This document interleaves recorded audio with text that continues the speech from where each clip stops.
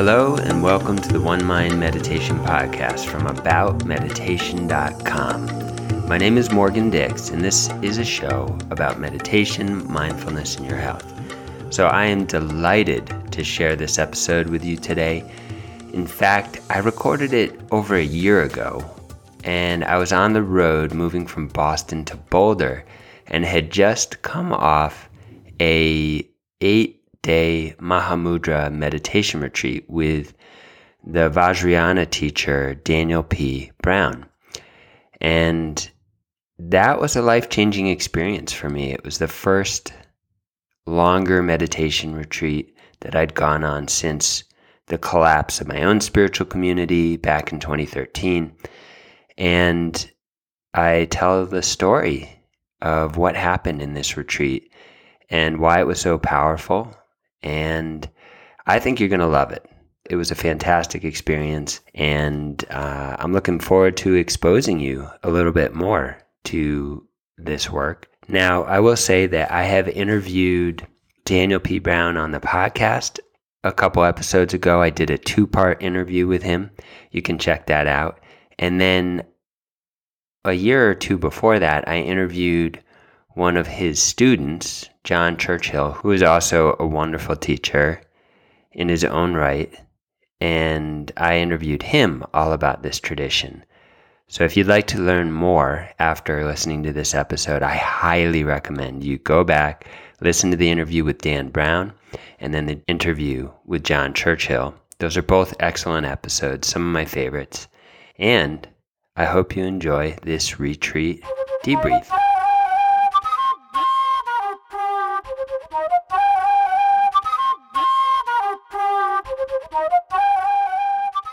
I am delighted to be recording this on the road.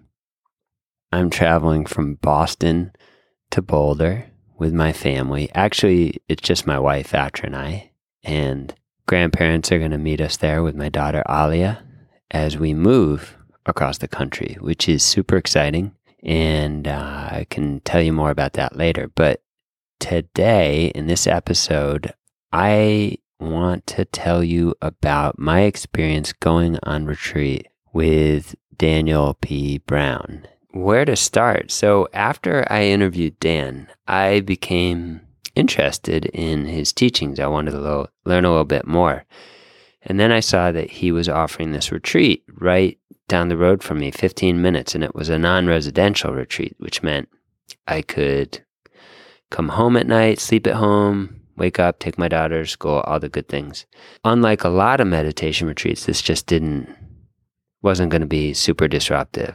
So I got the go-ahead from my wife, and that was it. So I was excited. I haven't been on retreat with a spiritual teacher, I guess, for about 8 years. I mean, last summer I did a 10-day Vipassana retreat, silent retreat, and that was great, but it was all recordings of Goenkaji, and that's a little different when you're doing a retreat and you're just listening to recordings and you don't have a live teacher. This was working with a live teacher who's in the flesh and responding like in the here and now to what you're experiencing and how you're progressing on the retreat. And the context for that being, I guess, a significant threshold for me is that as a lot of you know, I was in a spiritual community for 15 years with a teacher and had a lot of engaged retreat experience, both silent retreats on my own and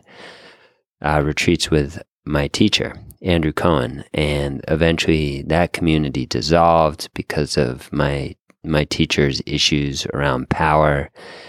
And when that whole situation devolved and dissolved, my wife whom I met through that spiritual community, moved to Boston, and we started a new life. But it was, I guess, for lack of a better word, it was a traumatic time because my teacher, my teaching, my sangha, my community, everything fell apart, and I had devoted my whole adult life to that context. I worked there. I lived in this spiritual ashram, which, if you don't know that word, it's kind of like the Hindu version of a monastery where you work and worship and practice. So we did a lot of practice day in and day out in a retreat environment in the Western Massachusetts in the Berkshires. Beautiful.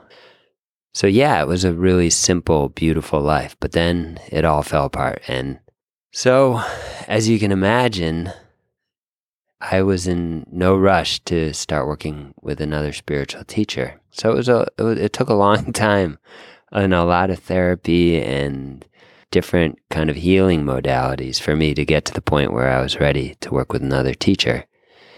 And, even to naturally have that desire, I just didn't have that desire for many years. And after interviewing Dan, it just naturally felt like, hey, this sounds really interesting to me. I've always been interested in Tibetan Buddhism. That's how I got interested in meditation back when I was in college, like 25 years ago. It seemed like a great opportunity, and I had a lot of close friends who were students of Dan, and they really had benefited from his teaching, which is called pointing out way, or the pointing out the great way. And it sits within the context of Dzogchen, or the essence teachings in Tibetan Buddhism. Another word for it is Mahamudra. And so I went into the retreat just really open and interested and wanted to learn more, and made a commitment to myself that I was going to pick up the microphone and speak every day and really engage with the teacher. And one thing out of the gates that I loved was that it was taught by Dan, but he had a female co-teacher, in this case, a woman named Linda, who, like Dan, was a trained psychotherapist as well as a deep Tibetan practitioner. And she really had her own weight and her own authority and her own ground in the teaching. So it was really inspiring to do this retreat in a context where Dan was co-leading it with Linda. And that created just an energetic balance. And that again was very different from the teaching context I had been in before with Andrew Cohen. He was not one to share the stage with anyone. He didn't. There's just not something he would do. And so that was one thing. Another thing was, so much of the context of Tibetan Buddhism is compassion. It's about your humanity. It's about deepening and enriching and expanding your capacity for compassion. And the whole raison d'etre for progressing along that path is, yes, it's about becoming enlightened, but it's really about doing that for the sake of all living beings. And it's one thing to give lip service to that, but then it's another thing to see that really embodied, and to see teachers who are really vibrant expressions of that. And I felt that really early on with these teachers. They communicated a heart essence that touched me very deeply. So I was moved, and that was a thread throughout the 8 days of the retreat. I was palpably moved on a daily basis to tears, and I just felt my heart was opening more and more every day through the teachings, through the talks, through Dan's discourses, and then through different aspects of the practice. Early on, there was something that Dan introduced in the whole setup for the training, which was called the retinue. So in Tibetan, in this lineage, in this teaching, one thing you do is you invoke a retinue. It's kind of like your spiritual posse. You call forth those extraordinary beings who maybe have influenced you. For me, it was all my original spiritual influences.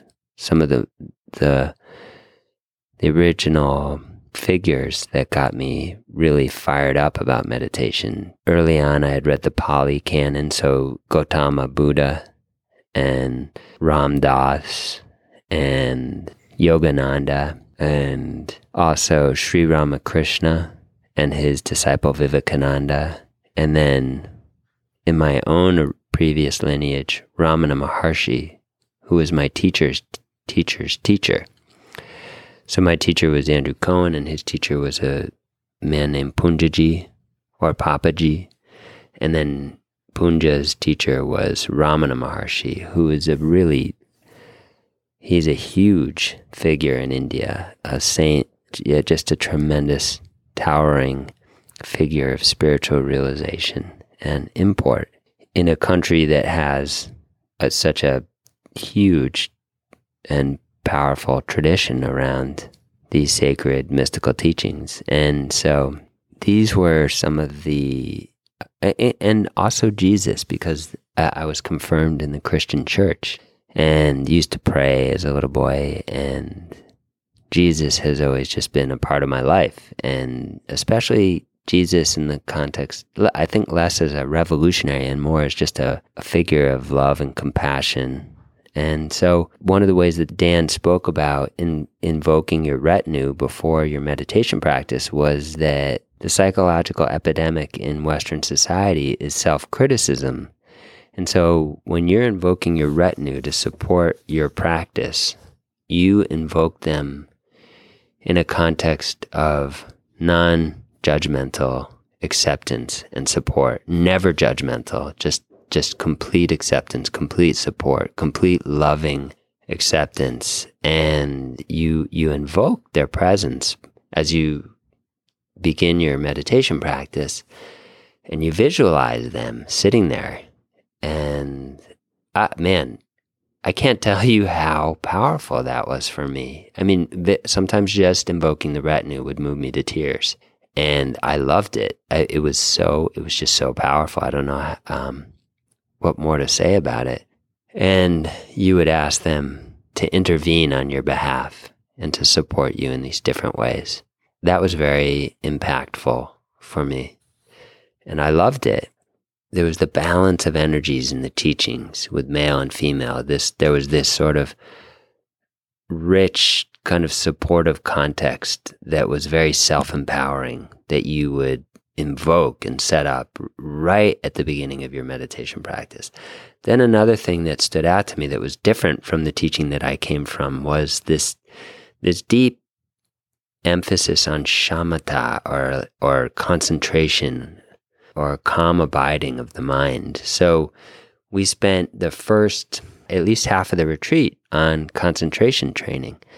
And concentration training in this context means focusing the mind on a meditation object, in this case the breath, and really going through the practice until you increase the amount of staying on the object so that your attention stays longer and longer on the object with less and less thought elaboration until eventually you have, say, 90% staying and your thought elaboration eventually just winds down.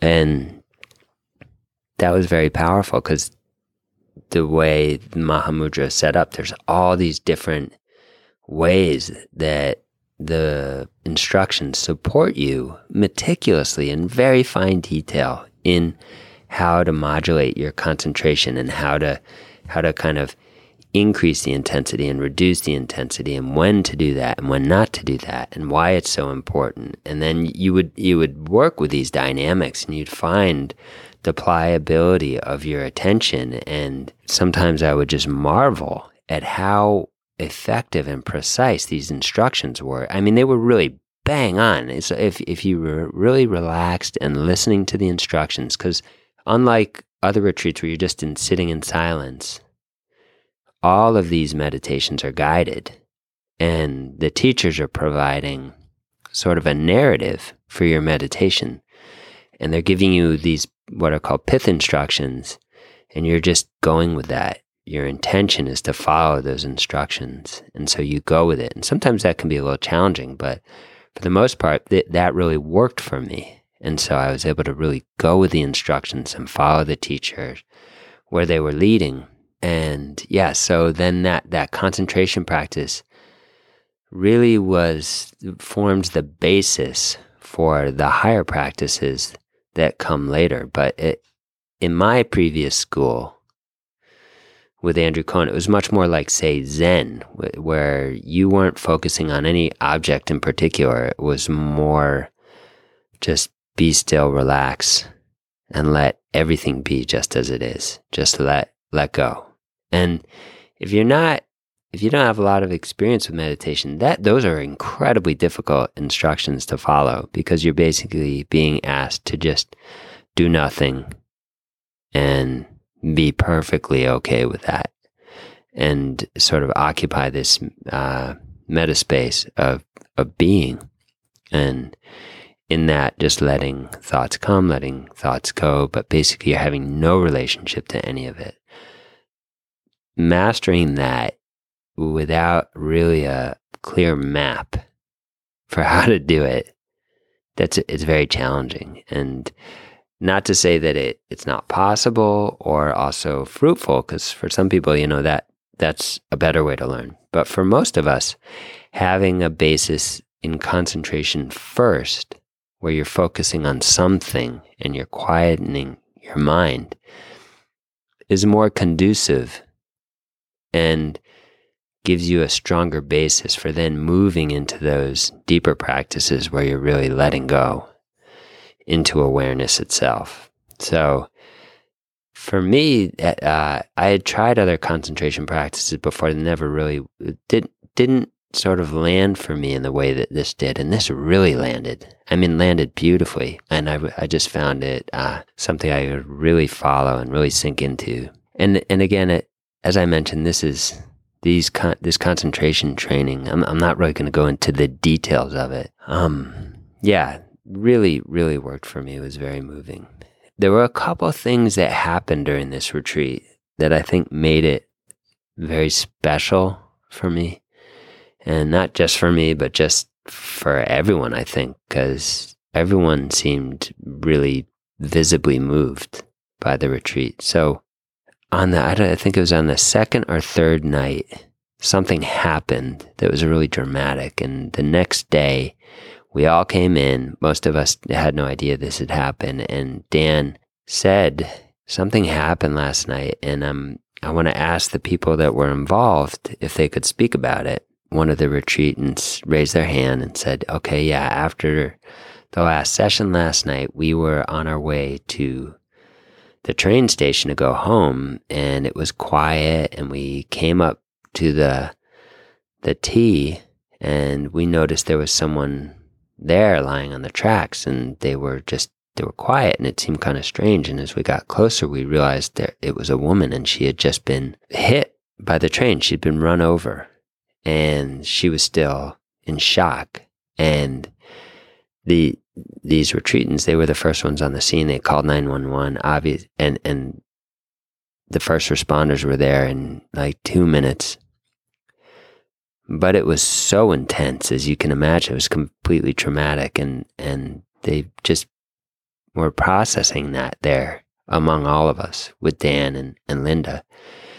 And it had such a huge impact on all of us. Just blew the space wide open. Our hearts were all broken. I don't know what else to say. You're just going along, and suddenly things like, this is life. Things like this happen. And the karmic waves that shoot out from that in all directions, everyone who's so impacted and traumatized by that. And, you have to embrace that. And it was a deep, deep teaching in compassion when that happened.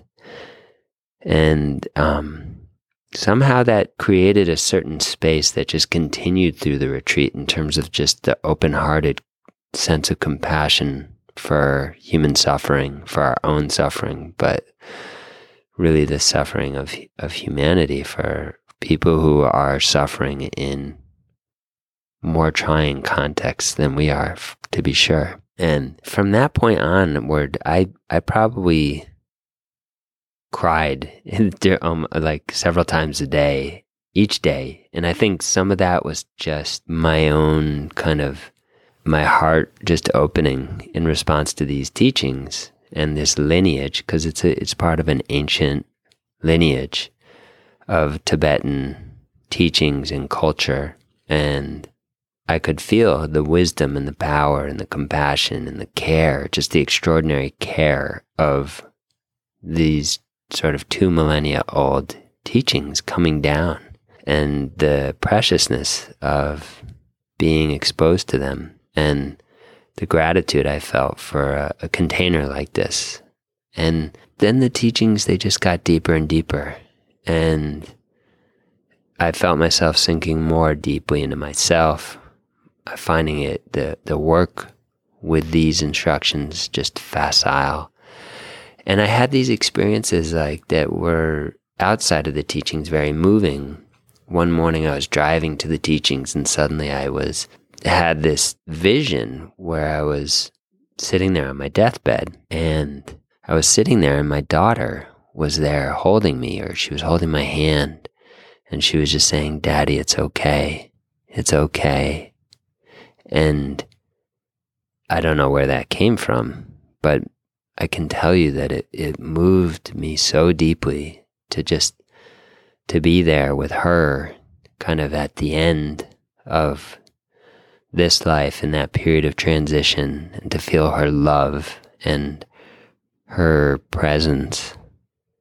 You can't really give words to a moment like that, but all I can say was that, again, it moved me, and I just found myself sitting there weeping and kind of having my heart blown open again. And things like that happened through this retreat repeatedly. And by the end of the retreat, I just felt like somehow the human heart had come back into my meditation practice. And I was recently, and just to contextualize what I mean by that, I was speaking to one of my friends recently who had also been a student of Andrew Cohen's. And we were talking about how in that teaching, our teacher Andrew could bring you to a place where you would encounter a level of consciousness that was so pure and exquisite that you could be moved to tears just through the contact with that purity and that wholesome goodness at the center of life, and where you're just completely out of the way and you just have this very primary contact with that. And that was beautiful, but that's also very different than the teachers themselves being an expression of the humanity and the compassion that they're teaching. My previous teacher never talked about compassion. He never really talked about love for other people.